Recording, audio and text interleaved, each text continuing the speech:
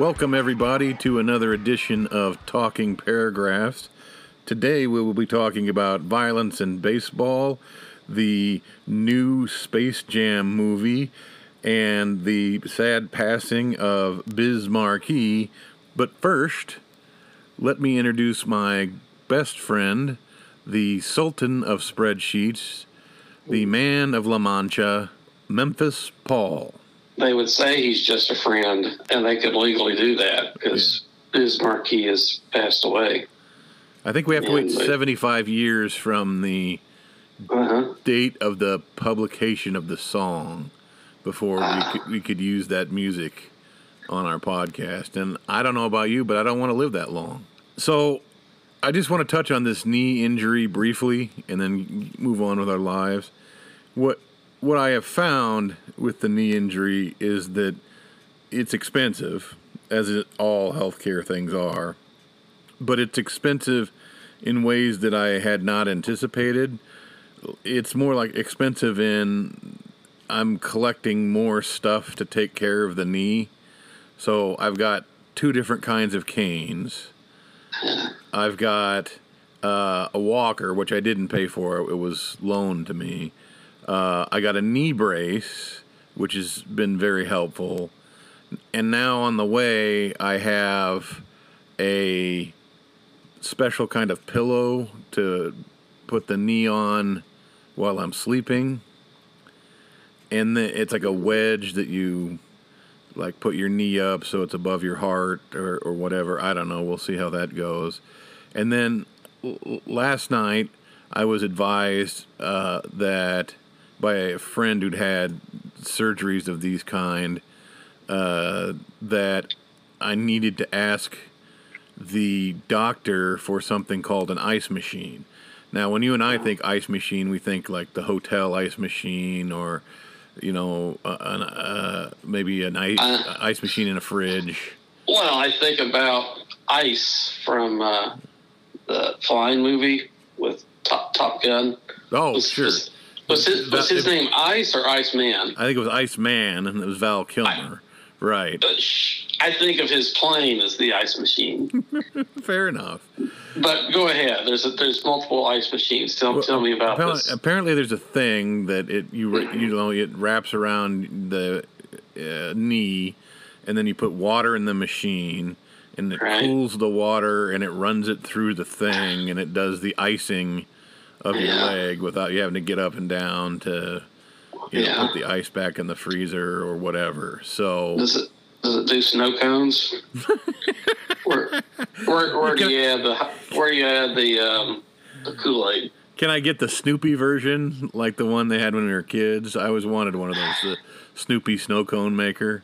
Well, Paul, there are serious matters before us in the game of sport, the game that we used to both spend a lot more time on than we do now because we don't care about things that we used to enjoy as much because anhedonia is endemic to middle age. But baseball is being overrun by violence.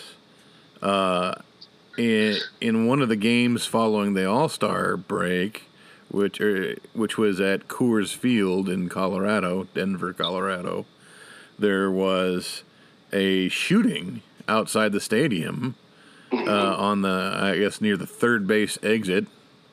I don't know if anyone was hurt or anything like that because, this is a facts-free podcast.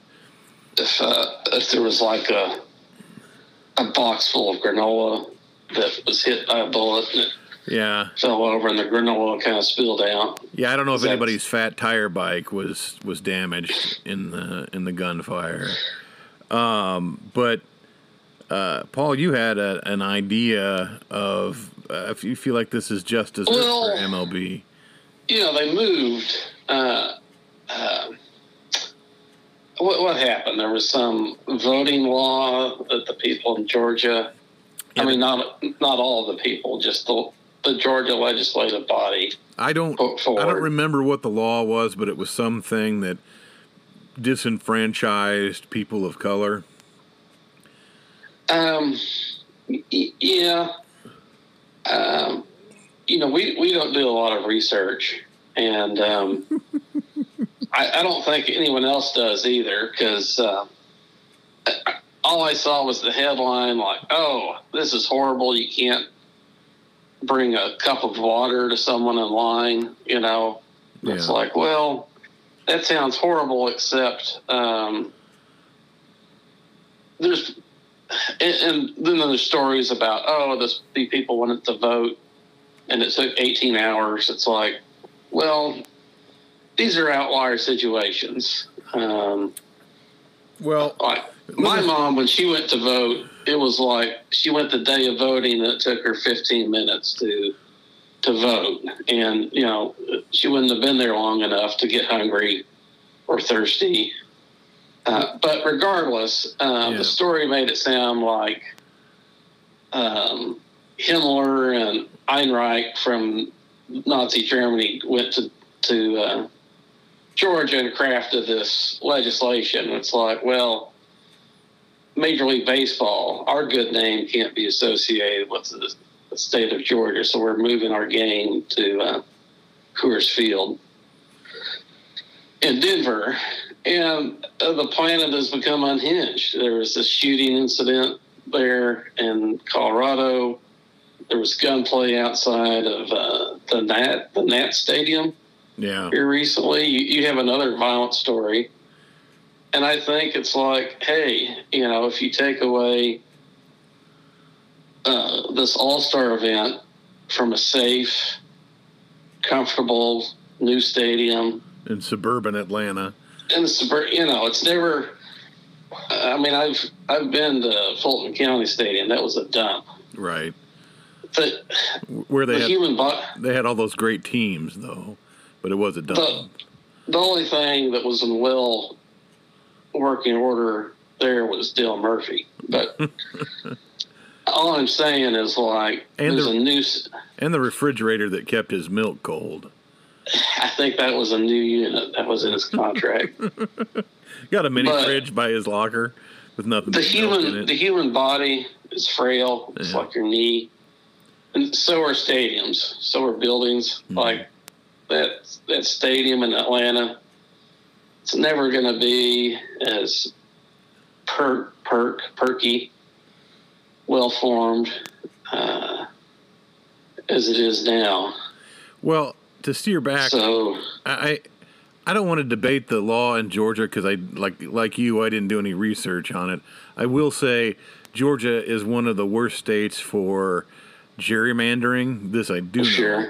And it is in the South, so that disproportionately affects people of color who were trying to get to the polls, and they were in line for a long time, and the state also was reducing the amount of absentee, like a lot of states, Iowa did this too, reduced the amount of time that you could absentee ballot, and so there was a really tight race that a candidate could have, and I don't know if the candidate won or could have won in Georgia for one of the either a congressperson or a senator, I don't know which it was.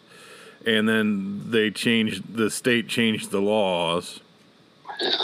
And it was just felt like it was a direct response to this voter turnout. And MLB was like, well, we're out of here. You can't have nice things, Georgia. Yes, I don't know the merits of the law or demerits, but it certainly struck a very quick chord, and there was an immediate response from Major League Baseball. I don't know. It feels like it wasn't researched that well, like most things, but regardless of how good or bad, as an Atlanta Braves fan, I missed out on something, and my anger, whether it's fair or unfair, may be in the hearts and minds of all these other violent baseball people that are firing guns. And so what you're, you have a story about So what you're saying is that that the moving of the game from Atlanta to the All-Star game from Atlanta to Denver has cosmically unbalanced a lot of anger among fans, raising food prices. I mean, a lot of things caused by this. So Braves fans are traveling around the country to starting problems. I didn't say that. There's Braves fans everywhere. Of a TBS. The TBS is a station that super station. Anyone can watch it. If you have expanded basic cable, that's true. Yeah. So I'm going to blame some kind of Braves fan in New York City for what happened at Yankee Stadium against Boston. Some jerk threw a baseball and hit a Red Sox outfielder. I don't remember the guy's name off the top of my head, but they hit him, and the Alex Cora the Boston manager pulled all of the Boston players off the field because of safety. And I mean, you can't argue with that. Like if one of your guys gets beamed with a baseball from the stands, it's one thing if the pitcher does it. If the pitcher does it, that's some kind of unwritten rule. If a fan does it, that's a felony. When you see Rick Ankiel's name on the card, whatever that card is when you start the game. Well, Rick Ankiel couldn't hit anybody if he was trying to. I'm just saying, you see that name, it's like you say your Hail Marys, you take that gold chain that's around your neck that baseball players like to lift up and kiss. Right. You just do that twice as often. I think in that game. I think what you do is keep your head on a swivel. Yeah, because there are all these pitchers in history, like Randy Johnson. He could be wild. Nolan Ryan has the all-time K record, but he also has. Wow, he just hit someone with his fist. No, he just Robin Ventura. But he's all-time strikeouts, all-time walks too. He walked like 7,000 guys. So I don't know what his HBP limit is, but anyway, the rule, as I understand it, is pitcher hits you. That's part of the game. That's also like a retribution for showing him up, whatever the rule is. Mm-hmm. But if the fan you get a splinter in the bat, right? Whatever. It's just part of the game. If a fan hits you with a baseball, it's a felony. Anyway, and then since given your perspective of the disenfranchised Braves fans all over the country who missed out on not watching the All-Star game. So it was a Red Sox outfielder. Yeah. But in the mind of this Braves fan, which, they're everywhere. Sure. It's not necessarily someone from Atlanta that flew up there. They're like a plague of locusts. Well, it's a big fan base. It is widespread. It is. So the fan, he sees this outfielder, and it's like must kill the queen. He's not the outfielder anymore. Must kill the queen. And it's not the queen either. It's the face of Mansfield, or who's the new MLB commissioner? Manfred. Must kill Manfred, and he just throws a baseball at him.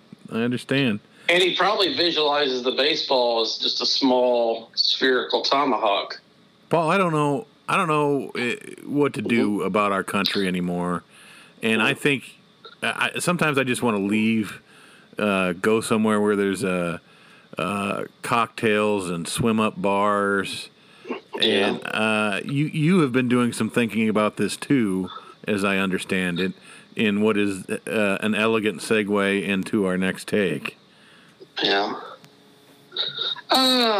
The rat race, it's like, how do I get out of this? And how do I do it faster? You go somewhere overseas where things are cheaper. So you add those things together, it's like expat living. I've been on websites. I've kind of settled on Malaysia, and then I saw some Bloomberg article where Malaysia's government's kind of in the crapper here lately, so it's like, well, I need to fixate on somewhere else. I found this lovely podcast. Let's see. It's called The Expat Life Latin America. Mm-hmm. And I haven't picked up any useful tips, but the guy does have a lovely perspective. It's like zero hedge. Mm-hmm. He's very anti-government, like in America, and just every government is just kind of fraudulent, corrupt people. Right. He's a big COVID conspiracy guy. He peppers his speeches with little wordplay, like instead of Fauci, it's Falsey, and mm-hmm. Miami is my jammy. And he speaks like he's been in Latin America long enough that he's got little bits of Spanish, which that's how I'd have to be. Mm-hmm. Like, I don't know every Spanish word, but I could throw in a word into a sentence and give it like a little sideways tilt. So I don't know if Miami is just how Latin Americans pronounce Miami, or the plane rides to Miami are just jam full of people that are getting the COVID shots in America and then flying back. But I've enjoyed his general vibe, his right-wing conspiracy vibe. I'm continuing to listen to it. So your idea is that you would just drop out of the current society that you live in. And you wait till you get your Social Security checks. Okay. And then you sell up. Yeah. You get your jabs, your shots, your passport. You fly down, and you're just living in some place real cheap. Yeah.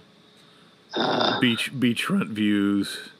Well, yeah. Wherever, maybe up in the mountains, where the coca plants grow. The original Coca-Cola. I don't know. You came to Iowa without a winter coat. I don't think the mountains are for you. I want you to, I like this idea, but while you're exploring this, can you keep like a note file on your phone, or just jot down on some Post-its some questions, like when you're looking at a place to retire to, should it? One of the questions I would have is like, how often is the government overthrown by coup? Well, that comes up in these websites, and even this guy, it's like, yes, stay away from the strongman governments. Yeah. Right, because if they're not overthrown by the people, they may be overthrown by the United States, and then you're paying the same taxes again anyway. Well, that's your theory. But it's funny you mention that, because I think they talked about Nicaragua, which is there. Is it still Manuel or Manuel Jr.? I don't know.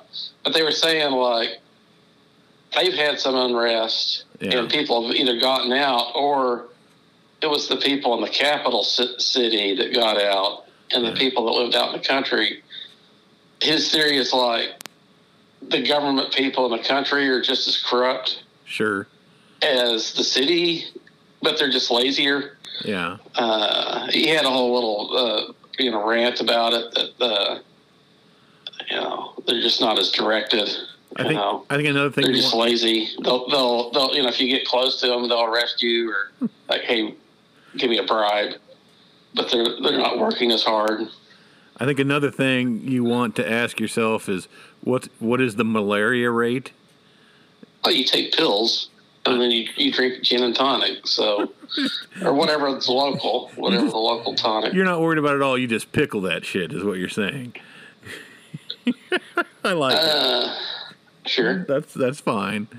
Okay. Well, I'm going to hold out before I endorse this plan. But the winter coat, that wasn't fatal. I just bought a coat. Okay. So, if there's something I need when I get there, it's like, hey, look, I've got this rash, or I'm just power crapping. Do I need to drink a different Oh, don't drink out of that well? Okay, bottled water. Gotcha. You're not talking about like one of those into the woods type things where you're living in a trailer in the middle of the Canadian Yukon and you accidentally eat the wrong berries and die of dysentery. You're not talking about that, are you?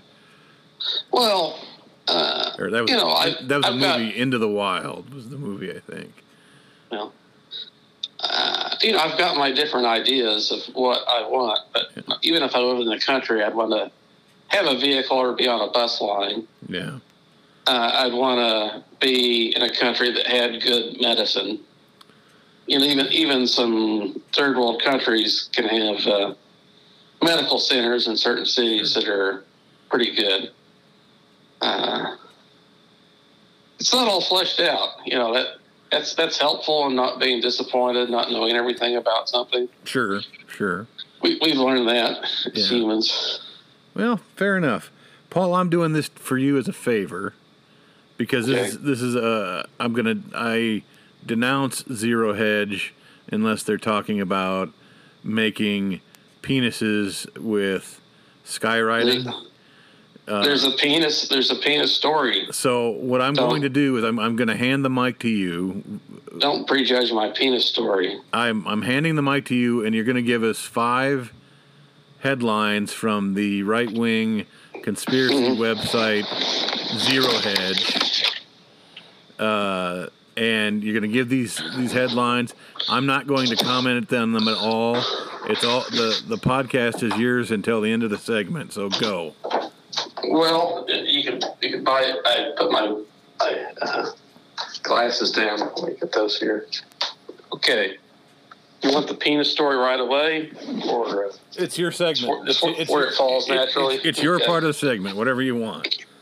So Lego has a set of toys, you know, that forms a gun. They call it the Block 19, or at least Zero Hedge does. That's inaccurate. They've halted the production of this, but you can still 3D print it. It's not. You said you were going to be quiet. Okay. But it's so wrong. This is Zero Hedge. This is their headline. Somebody put Legos on a Glock in to make it look like a Lego toy. So they're calling it a Block 19 in the story. Is that clever? That is true. But Lego didn't make it. Lego stopped it. They sent a cease and desist to the guy who did it because they were like, kids are gonna think this is a toy. What's the matter with you? It looks like a toy. It does. There's photos of it in the Zero Hedge article. It does. It looks. It looks. Yeah. It looks cool. All right, I'll withdraw from here. Unless it's really wrong. Let's see. There's shark attacks. That there are shark advocates who want these shark attacks to not be called shark attacks anymore. They want them to be called interactions because shark attacks is too judgmental to the sharks. So that's this week's dress coding. Can I comment on that in a positive way? No. You've already crapped on my. I'm not going to crap on this one. I like this headline. I don't know if it's true or not, but it does seem like the kind of thing that a shark advocate is into. Yeah, that anybody who attaches the word light and fluffy. Yeah, anybody who attaches the word advocate to their name is already suspect to me.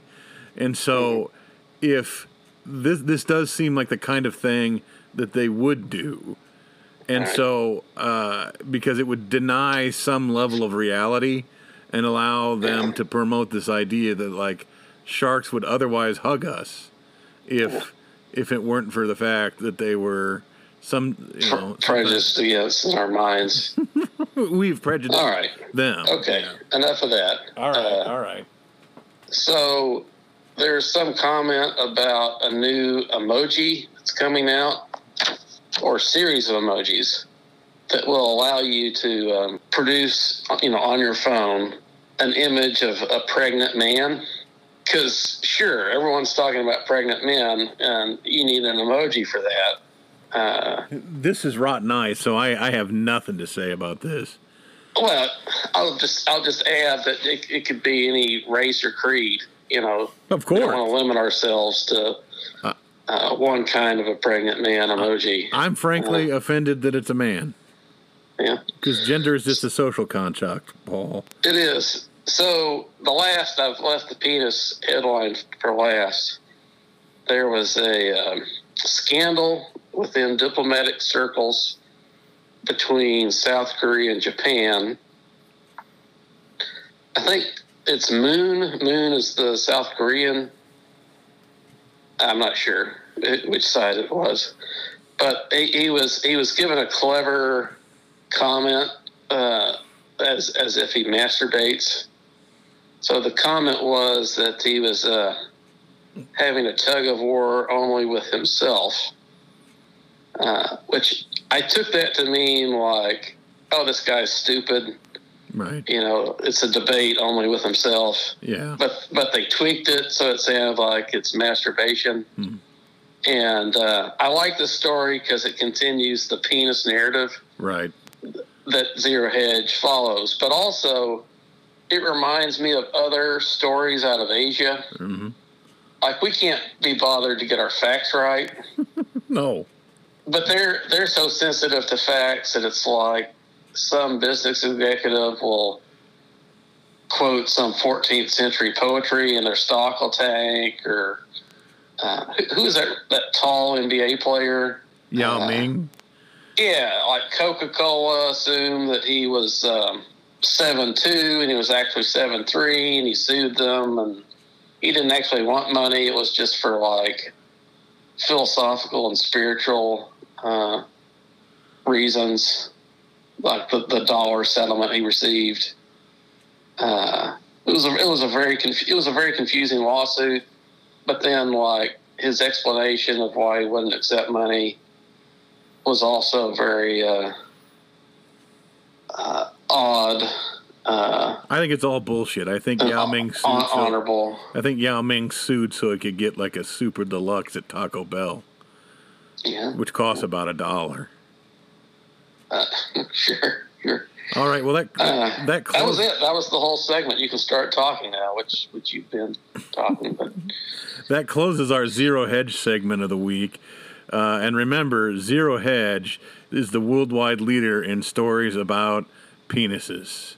We will be right back with the B block, so stay where you are.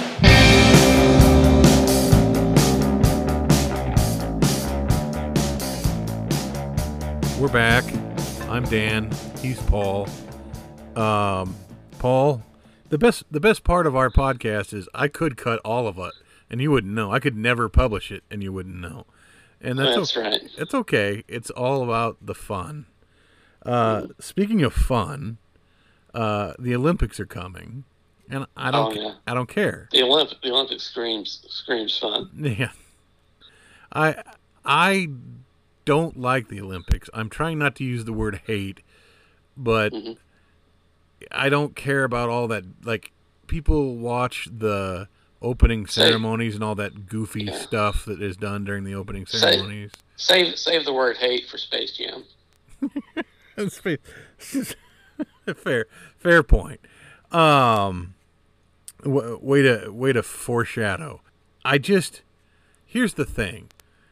In the other non-Olympic years, no one gives a shit except the people who are involved in gymnastics or track and field or whatever. No one gives a shit about this stuff. And I say that as the both of us are Drake alumni, and we have a big track meet, the Drake Relays, that is highly respected in the track and field community, which in America is a tiny community, probably about the size of the soccer community. In fact, I'd gather that the soccer community was larger because at least there are little kids and young kids playing soccer. There are so few track athletes relative to that. Do people run track in Iowa high schools? Is there they do track and field? They have the state championship at the Drake Stadium. Sure. I guess all I'm saying is the rest of the non-Olympic years, no one gives a shit about any of this stuff. And then the Olympics come around, and all of a sudden we care how many medals America has. All of a sudden we care, how far someone can run, or we care about, like, the ones that really burn me are gymnastics, because gymnastics isn't really a sport; it's a soap opera. It's talking about these young women's personalities, and their whether they get along or not, and there's very little discussion about men's gymnastics because these are just men playing a sport. And the other thing that burns me is all the jingoistic, stupid patriotism that comes along with it. Like, oh, you're really pumped up because we won an international competition in an event that you didn't give a shit about ever before. It'd be like suddenly being enthralled by the winner of the NBA Finals when you've never watched a basketball game before. It's too much for me. This idea of caring about something only if we win, that sums up all the coverage of the basketball recently. Yeah. It's like we had won so frequently and by such large margins that it was just a fait accompli. Mm-hmm. Except suddenly we lost several games, and it's not even the games yet; it's the preseason games, friendlies or whatever. And there's suddenly all this coverage around it, whereas there would have been no coverage if the game happened and we won. Well, both the men's and women's teams have injuries. Like Kevin Love came off; he's got a calf problem. Yeah. Another guy got COVIDed out. And Diana Taurasi on the women's side and Sue Bird, they're both banged up.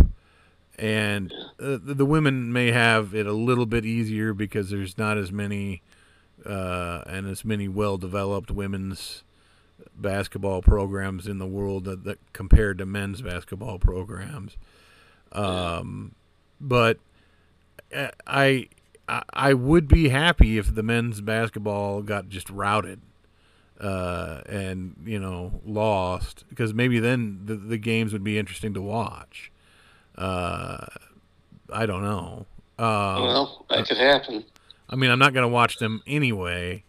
The other thing that bothers me is the NBC covers the Olympics, and all sports media does this to a degree, but I think NBC does it worse than anyone else, which is nobody plays sports for fun.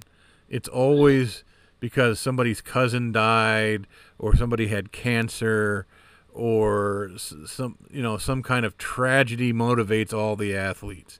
Nobody's like, we had field day in middle school, and we had the shuttle run, and I was the fastest, and I thought that was fun, so I just kept running, and now I'm an Olympiad. I mean, this is great. Got all the Snickers bars I want. But you don't eat them though, because right. But I've got them to give to the poor people who are standing outside the stadium. They're in a warehouse. I don't quite get the Snicker bar tape, but I'm just saying. Well, that's my third block of dislike for the Olympics is every damn commercial is like proud sponsor of the U.S. Olympic team, and it's always stuff that has nothing to do with the Olympics, like Snickers or Burger King or McDonald's. Simone Biles commercial where it's like, oh, Simone, your sandwich is ready. Yeah. Which I don't think anyone uses their Christian name in a store. Yeah.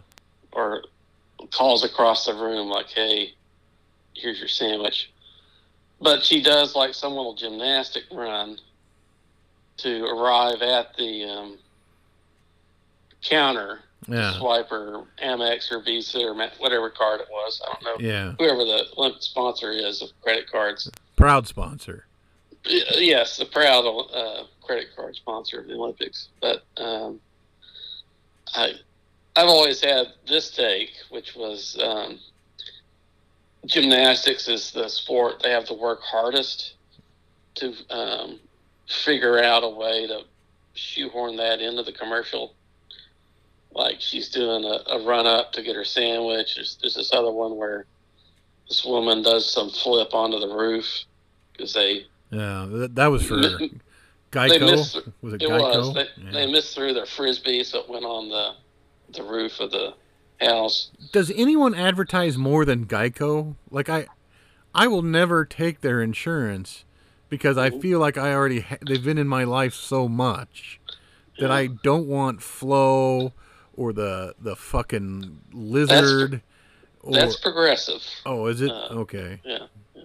Well, I don't want any of these people in my house any more than they already are. They're almost as bad. Yeah. Yeah, it's just stop with the mascots and the long-running cereal commercials.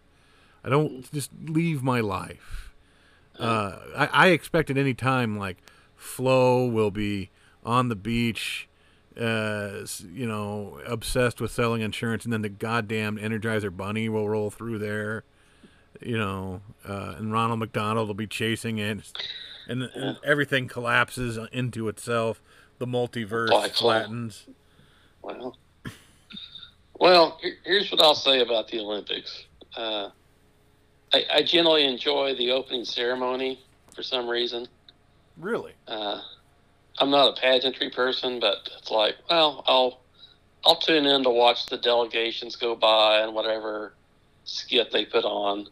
But that's it. That's as much as I watch. I've told you off the air that I applied to several different colleges, and I found out after the fact that Georgia State has a good actuarial program, and they're in Atlanta. So I would have been very tempted to go there so I could see the Atlanta Olympics and see the events in person. Like, here's Pavilion C, on this street. Mm-hmm. This is where the Taekwondo events are happening, or here's the sumo event, or here's the field with all the javelin throws or the shot put or whatever. I think watching just the day-to-day events and getting an appreciation of the athletes, just how big they actually are and so forth, or strong or graceful, would be something. But you're right. I don't care. NBC is a great channel to do the Olympics because they're already focusing year-round on stuff I don't care about. Including their primetime network programming. No, in terms of like, this isn't a real sport, or you trumpeted this more than it needs to. Well, don't they have the Premier League? No, you're cutting me off at the feet here with this joke. Oh. Because they cover Notre Dame football. Okay? Oh. Fair point. That's the joke. It was a good joke. I stepped on it. My bad. You fumbled it. You poorly handled that, like Notre Dame football poorly handles being a participant. I handled that like my fake girlfriend in Hawaii died in a car accident. There we go. Finally on the right page. Speaking of football, how about that's a segue 5-pointer right there. The NCAA has to, according to federal ruling, has to allow athletes to make money on their name if they so choose. Yeah.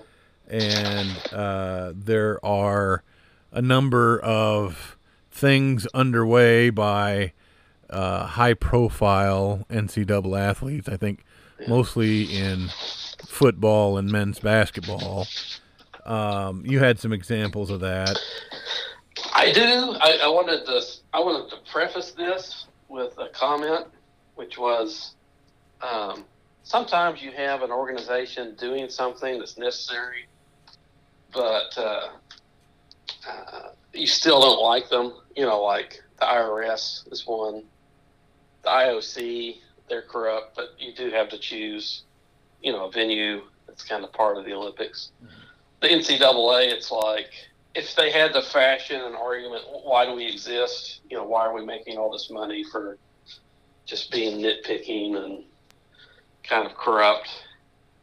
The argument is amateurism. Like, you need someone to enforce this idea that it's a fair playing field and that there's not backhanders and envelopes of money being handed out. People on their visits aren't getting extra perks that aren't allowed. Well, you certainly don't give them the envelope on the visit. I mean, well, because the NCAA is there, that's right. Sure. But we don't have to. I don't know. We have to care about that now. Right. And like, the one thing that they did was to ensure that, like, Oklahoma State could compete reasonably with Oklahoma as the second tier program in their state for, a relative share. I mean, they're already suffering because they don't have the pageantry of the tradition of winning and some of the best stadiums and so forth. Here's why they're suffering. Their university is in a place called Stillwater. Yeah. I mean, who would want to live in Stillwater? Well, now without the NCAA and their ham-handed efforts at amateurism, we have a story like Spencer Rattler, who's quarterback at OU. He's doing the first paid autograph signing. He's also got like some kind of an agent. Texas A&M, their players are going to give interviews after the game on some TV network for like $10,000 an interview. So I'm sure the network that's doing this will recoup their money with all the people that watch this content. But, it helps to be at a big program. Memphis State University, my hometown team, they wanted to give some interview. They might get, here's $50. Go treat yourself to. At Drake, you get change for the vending machine so you can get an RC Cola. Sure. That may be as much. Good game. Here's some lint out of my pocket. I mean, we don't even play. We play Division I AA non-scholarship football. Michigan, of course. Yeah. They're beloved by their citizenry. Sure. There's some local sports company, like a sporting goods store or company, that's going to put out licensed apparel, and the company and the players will participate in those profits. So I guess I like that these exploited workers are getting some money back, but it is certainly uneven. It's like we've replaced the NCAA with, you can't have any money, with, it's just free market, which is great if you're super talented or going to a really good, traditional power college football.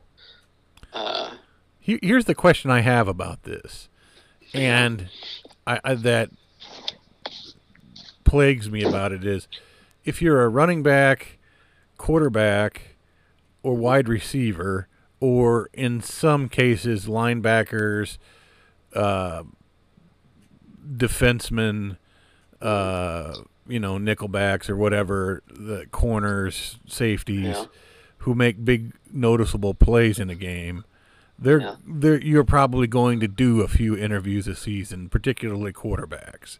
Yeah. So this process allows quarterbacks and maybe receivers and running backs to make money, but what about the offensive linemen, who have more schemes to remember than anybody? What I'd respond to that is Spencer Rattler should be sharing his money with the lineman if he doesn't want to get sacked every play. Like Tom Brady bought all his linemen Rolexes, that kind of thing. I would say that, except the one unit that OU has that has done consistently well in the NFL draft has been the offensive line. So they're actually pretty much set. If they play well, they'll just get drafted. The highest paid right tackle and left tackle in the NFL today are both OU alumni. Well, probably not alumni. Former OU players. Yeah, that's right. Fair. All right, that's enough sports talk. We'll be back with a little bit of the entertainment world, and then Paul's going to go.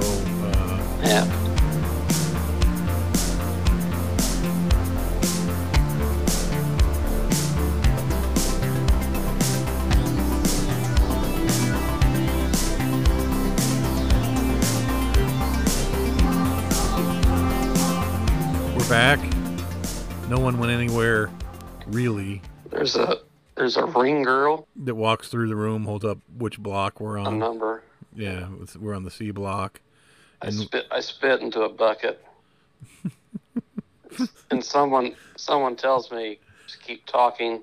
Yeah. Say this, say less of that. Yeah, he keeps screaming, "Cut me, Mickey, cut me!" We are in the entertainment block. We do not have much entertainment here to talk about, but I was told by you before the show that Disney is considering a series based on the 1989 movie Turner and Hooch, which was a film starring Tom Hanks, America's Dad, and a dog, and a big slobbery dog. I'm going to say two things about this before I let you go on it. The first thing is Turner and Hooch is another one of those Hollywood dualities that we're always talking about, where there were two of them at the same time.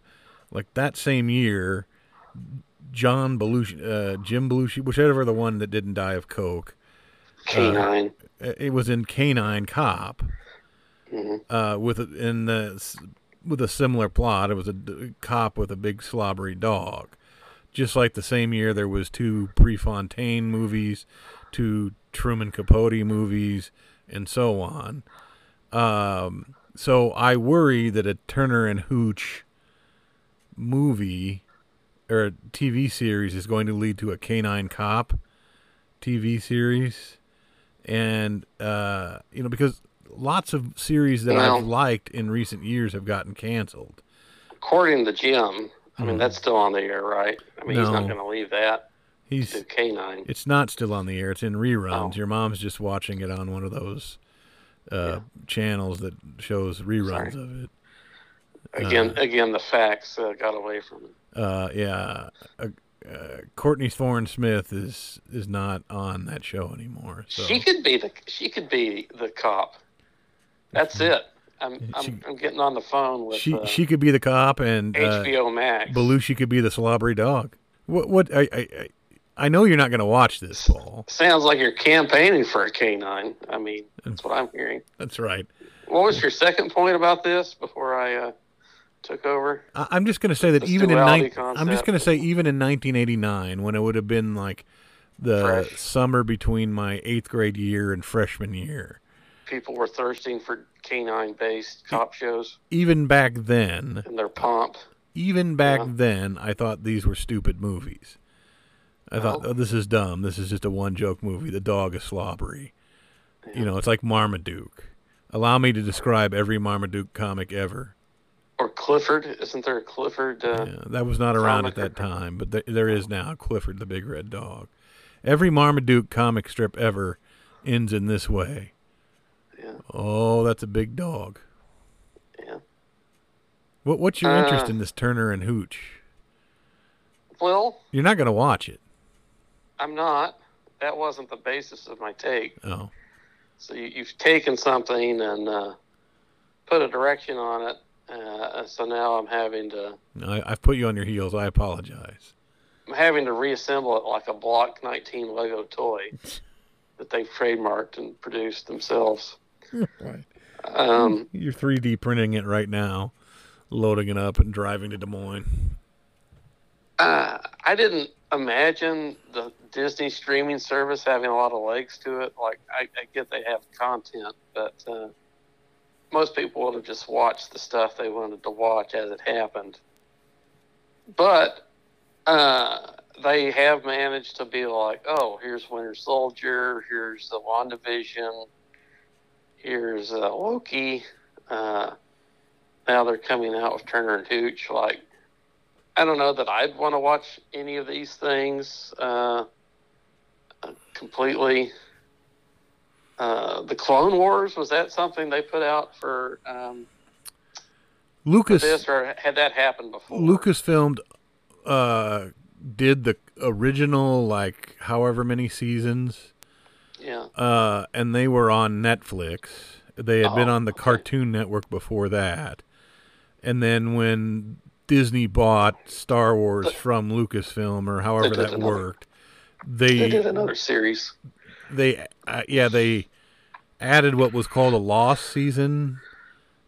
And then they did another season called the Lost Batch, which takes place after the Clone Wars, but before the events of Rogue One. They've done those, and then there was the one where the Baby Yoda, the Mandalorian, he's receiving child care. So that's the big. There's going to be a Boba Fett series next winter. I'm just saying, I'm surprised that they've managed to have some little bit of content that's original that they've been able to just keep producing in real time. So it's like, oh, well, I guess I would cancel this, except, there was a Disney movie I didn't watch 5 years ago. I haven't gotten around to, and, here's this new series that's coming out. Here's something the kids can watch while I fix myself a gin and tonic and buy myself 30 minutes of peace and quiet. And it's enough to be like, yeah, I'll not cancel that. I'll keep that on the credit card. So good job, Disney, for doing that. Some bright thinker is like, hey, do we have the rights to Turner and Hooch? Do we have those likenesses? It's like, well, we got an empty slot. We got 6 weeks, July through mid-August. Let's shit out Turner and Hooch. Do we have that guy on the Mickey Mouse Club, that young kid? Do we have that dog from Westminster? We have his rights. So we got his acting rights. Okay, let's do a read through with them. They did it. They made it happen. I appreciate someone bought his little beach house with that Turner and Hooch revival. No, nobody bought. See, this is just like The Wire. That guy's still working in the basement at Disney. He didn't make any money. Someone made money off that. Yeah, not the guy who came up with it though. No, that guy's just like the guy who invented the McNugget from season 1 of The Wire. Not the creator then. Whoever the producer is, someone made money off. I bet Tom Hanks somehow made money off this. I remember. I don't know what ESPN thing I was watching. It could have been Mike and Mike or something that low rent, but yet somehow so much better than what's offered currently. Anyway, they had some episode, and it was like they saw some producers from the show that was the Chainsaw, like speed cutting something with the pool and chainsaw, and they were just high-fiving themselves that they were producing this. So even though it was very low rent, early ESPN, skydiving or whatever this was, it was enough to make enough ad money for some producer to be high-fiving some other rich guy. And that's the equivalent of this Turner and Hooch. Is that the last line of success in America, Paul? What is that? Is that some rich guy gets fractionally richer off of recycling an old idea, and people are like high-fiving, and I was like, yeah, We made this rich white guy slightly richer. You say it's not an achievement, but before I told you today Disney is doing Turner and Hooch, could you ever? Let me give you a million guesses, and if you guess right, I'm writing you a check for $5 million. Could you have possibly guessed that Turner and Hooch was the concept that needed a reboot? No, because I'm actually creative. Yeah, well, there you go. I actually naively hope that people will come up with new ideas on their own. Well, they didn't. And you're right, they don't. So, what I love about this take, Paul. Someone was up at 3 a.m. and TBS had Turner and Hooch, and it's like a light bulb went off, like the light bulbs in Beavis and Butthead. You know, those lights that don't quite work when they're thinking. They just explode over their head. Yeah. Yeah. It's like, okay, this needs to be on TV. I can make this happen and make some money off of it. Sure. Anyway, you know what? That story. What I like about this take, and you brought it to the podcast, not me. I did. What I like about the take is that it is both jovial and highly cynical mixed together. That's America. Yeah. And I love America, and America loves you. What about Space Jam? You love that? I was about 22 minutes into Space Jam when I when you called and we started the podcast. Yeah. And you may not return to it. Boy, Life's short. I've got a friend of mine made me some vegetable beef stew, and I'm gonna go heat up a couple of bowls of that. And I've got the evening free because I usually don't cut the podcast till Monday. What's that song about, young man, you're an old man now, or take a look at your life? Hey, old man, look at your life. I was once a lot that could be playing like over your head, and it's like, you know, life's short, young man, you're an old man now. Yeah. Do I really need to watch the rest of the Space Jam legacy? Well, I do need a new podcast topic. Or, I mean, not a podcast topic, a new column topic. Yeah. And the 5-sentence reviews do pretty well. Okay. But it's a vanity project for LeBron James, and much in the way that Turner and Hooch is a rebooted concept, so is this Space Jam nonsense. It is. Neither of them really bother me because they're not for me, they're for kids. I mean, I don't know about Turner and Hooch, but for sure Space Jam is for children. What bothers me, I watched the original Space Jam like back in the days of going to Blockbuster. I went down and rented. I'd go get 4 or 5 movies, and that's my weekend, especially in the winter. And I'm sure that I watched Space Jam that way, and I liked it. Partially because the time that I saw it, Jordan had already retired, like before he went to play for the Wizards. Mm-hmm. And that retirement, I kind of missed Jordan and the whole mythos and whatever. And it was done in the classic Disney style of, you know, they had young Jordan shooting hoops under the street light or whatever, the house lights in the middle of the night, trying to get better and blah, blah, blah. It's a silly movie. It's a sappy movie. And it's, I've forgotten almost everything about it except the song. I believe we can fly. I believe we can touch the sky. I remember that song. I forgot, like somebody reminded me the other day that, Bill Murray was in the original, and I'd forgotten about that. Yeah. I don't even know what he was doing in it. Just Bill Murray stuff. We've talked about actors that, right. I can do anything, or I just play this persona of myself. Yeah. Bill Murray just sort of wanders around a set and does Bill Murray stuff. Yes. Yeah, I like that.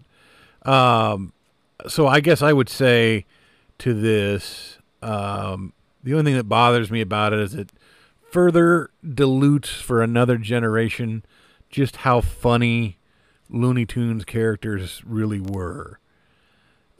Because, you know, they're not going to be able to drop anvils on one another, and they're not gonna. There's not going to be any of those, you know, things that made Roadrunner and Coyote or Bugs Bunny versus Elmer Fudd. You know, Elmer Fudd's not going to blast Bugs Bunny in the face, or Daffy Duck in the face in that duck season, rabbit season.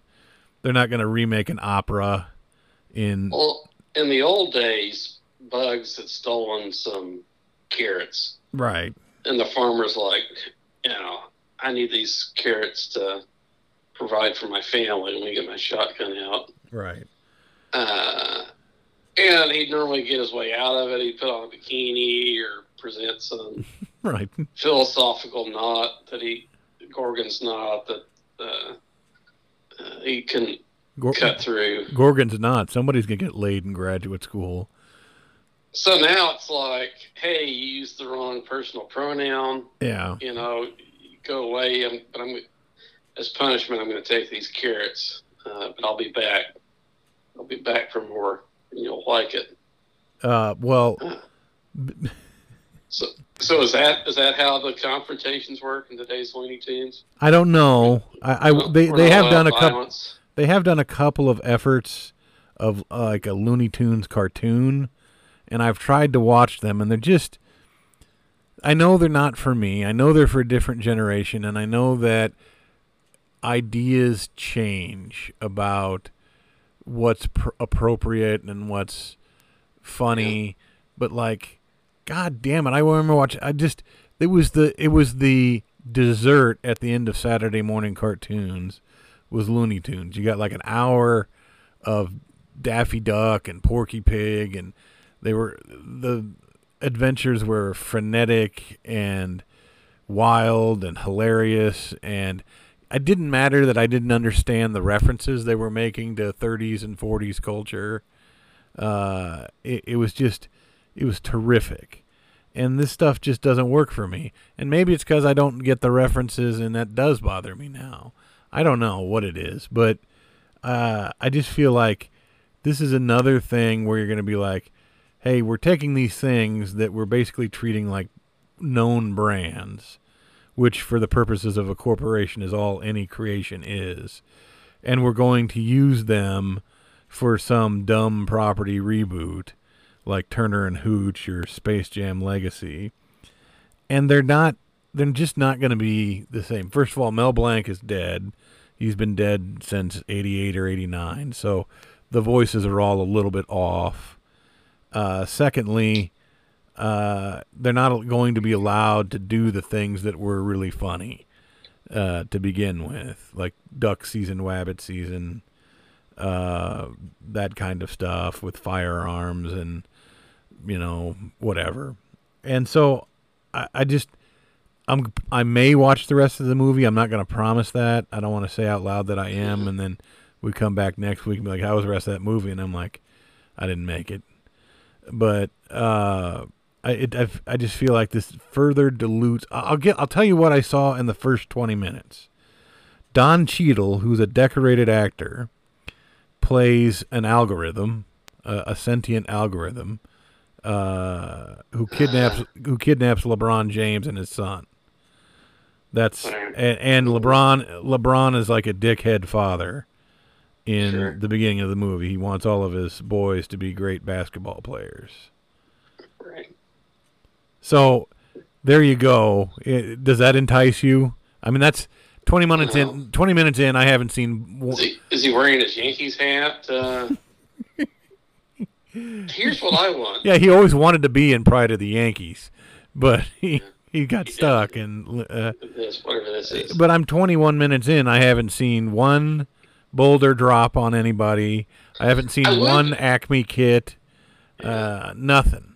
You know. I would like the Coyote to get some packages with the little Amazon swoop on it, and then it's like, oh, you've lost your credit, you know, so he has to work in a factory, you know, and then he's like, oh, we fired you, you didn't put enough widgets in the box, you know, we tracked your flop sweat, and it was too too light. So he gets dispatched to someplace like rural Iowa where they have an Amazon warehouse, and he's collecting packages. He's just trying to make enough money to get one stick of dynamite to take out this perverse Roadrunner. But do you modern know? life is too tough for. I'll close this takeout on this note. I learned recently, and I mean seriously recently, that coyotes are actually faster than roadrunners. So they would be able to catch. Right, it wouldn't be a problem. Barely an inconvenience. Well, just because you're fast enough, you still need them. You know, it's like soccer. These athletes are running, but they're being tackled or manhandled by this beefy center back. I'm not saying it's easy. And they need to, control the ball and kick it, past the goalkeepers. There's a small window. I'm not saying it's easy, but the premise of Roadrunner and Coyote was always that the Roadrunner was so fast.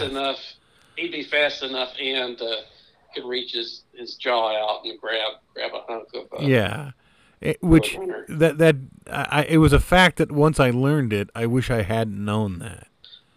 Yeah. Because I'm not saying it ruins those cartoons for me, because nothing could do that. I'm just saying I wish I didn't know the reality of it. It's like maybe being a coyote is like being Bill Dance, the fisherman. I don't know who that is.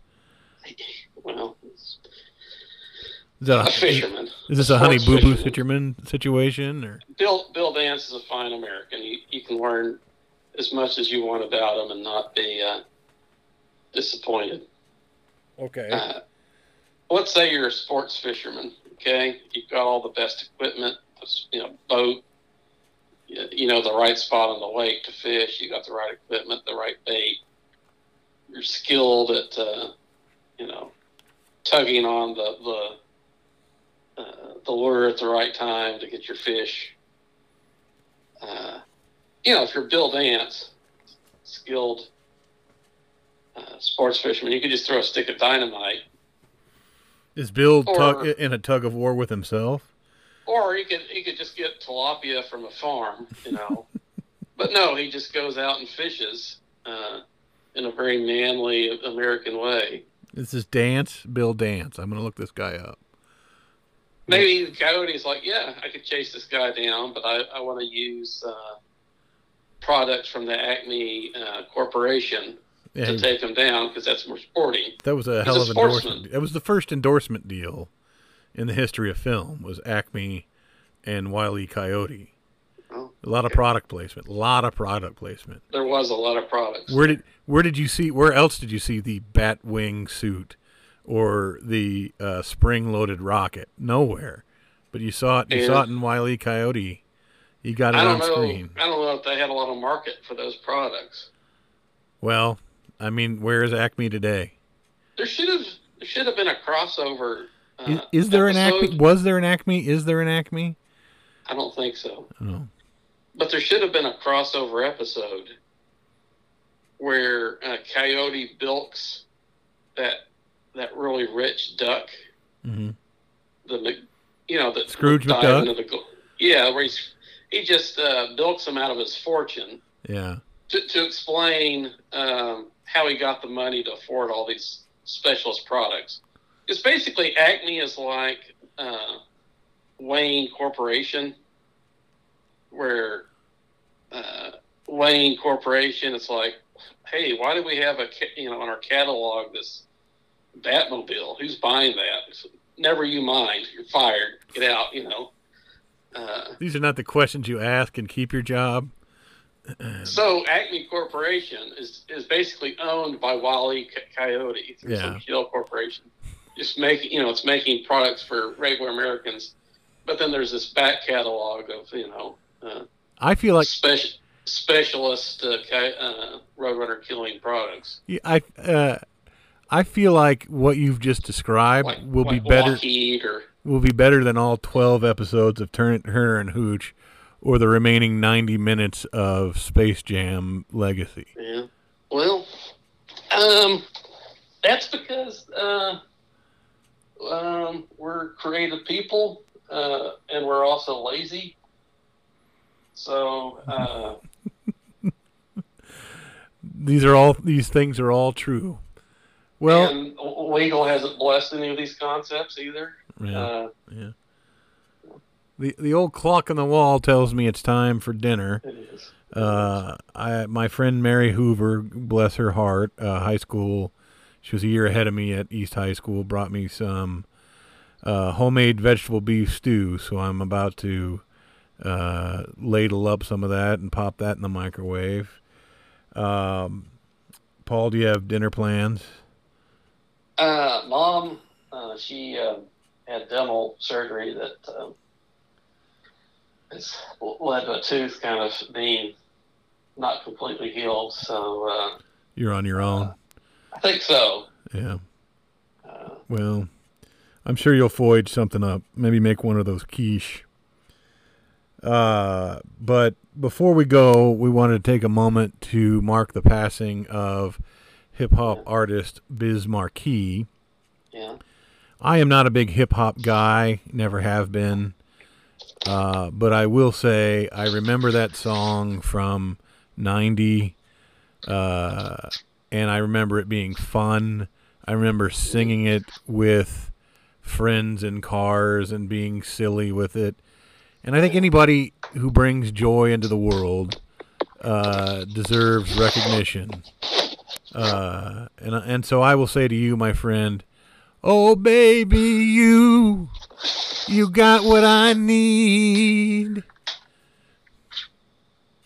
You want to get us out of here? Say? Yeah. Yeah, you say he's just a friend. You say he's just a friend, but baby, you got what I need. I'll say you this much, that I kind of like the passing of minor celebrities now, in the sense that a celebrity passes is just an opportunity for everyone to go on Twitter and just go nuts, right, with their condolences. Maybe that happens even if you're thoughts and prayers. Relatively minor celebrity. I like it because maybe Kornheiser will write it into the happy time at the end of, sure, like he did Jimmy Johnson's birthday the other day. You know, you never know what's going to turn up in there that's not ripped from the head, like the top page of the headlines. So, Paul, get us out of here. Be kind, behave. We're gonna sort out all that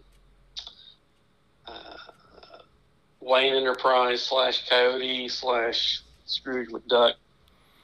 We're gonna tighten that up and add it with our part of it, a special investigative report in our next podcast. Well, it'll be our next production, like that Cannonball Run remake we never did, and that other thing, Untitled Mike Myers project. We're going to put that in the same warehouse as the Ark of the Covenant. All right, buddy. It's always good to talk to you, and we are out of here. We're out.